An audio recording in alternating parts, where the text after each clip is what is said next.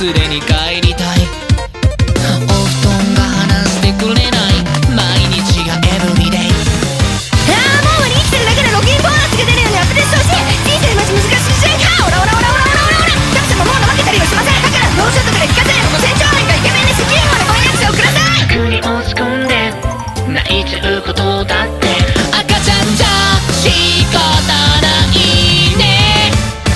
私メンヘラじゃないもん、鼻炎なんて言わないもん。あり余ってなる感情なんてないでしばいないもん。いらない。私メンヘラじゃないもん、嫌いだって少ないもん。くずり出してうざい、あ嫌い、うるさいわけないもん。知らない。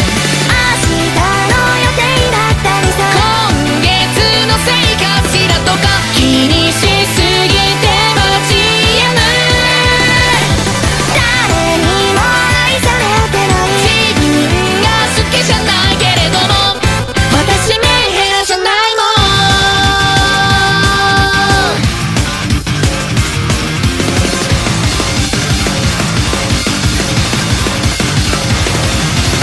時々ガス代払えない、 iPhone がバキバキ、回しても推しが出てこない、毎日がエブリデイ。ああ足のこうしろああだこうだって余計なアドバイスってこらいすいかないっす。マジムカつこいつ。無駄無駄無駄無駄無駄無駄無駄無駄。天性の惰性が個性へと修正する理性は劣勢。なんだかすごそうゲームの申請素直になれないこのご時世。たまにあんなって逃げ出すことだってポンコツじゃ無理もないね。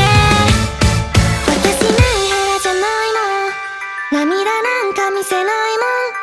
世知辛いからほらダラダラと揺らく毎日を生きてるだけ。私メンヘラじゃないもん、パオンなんて言わないもん。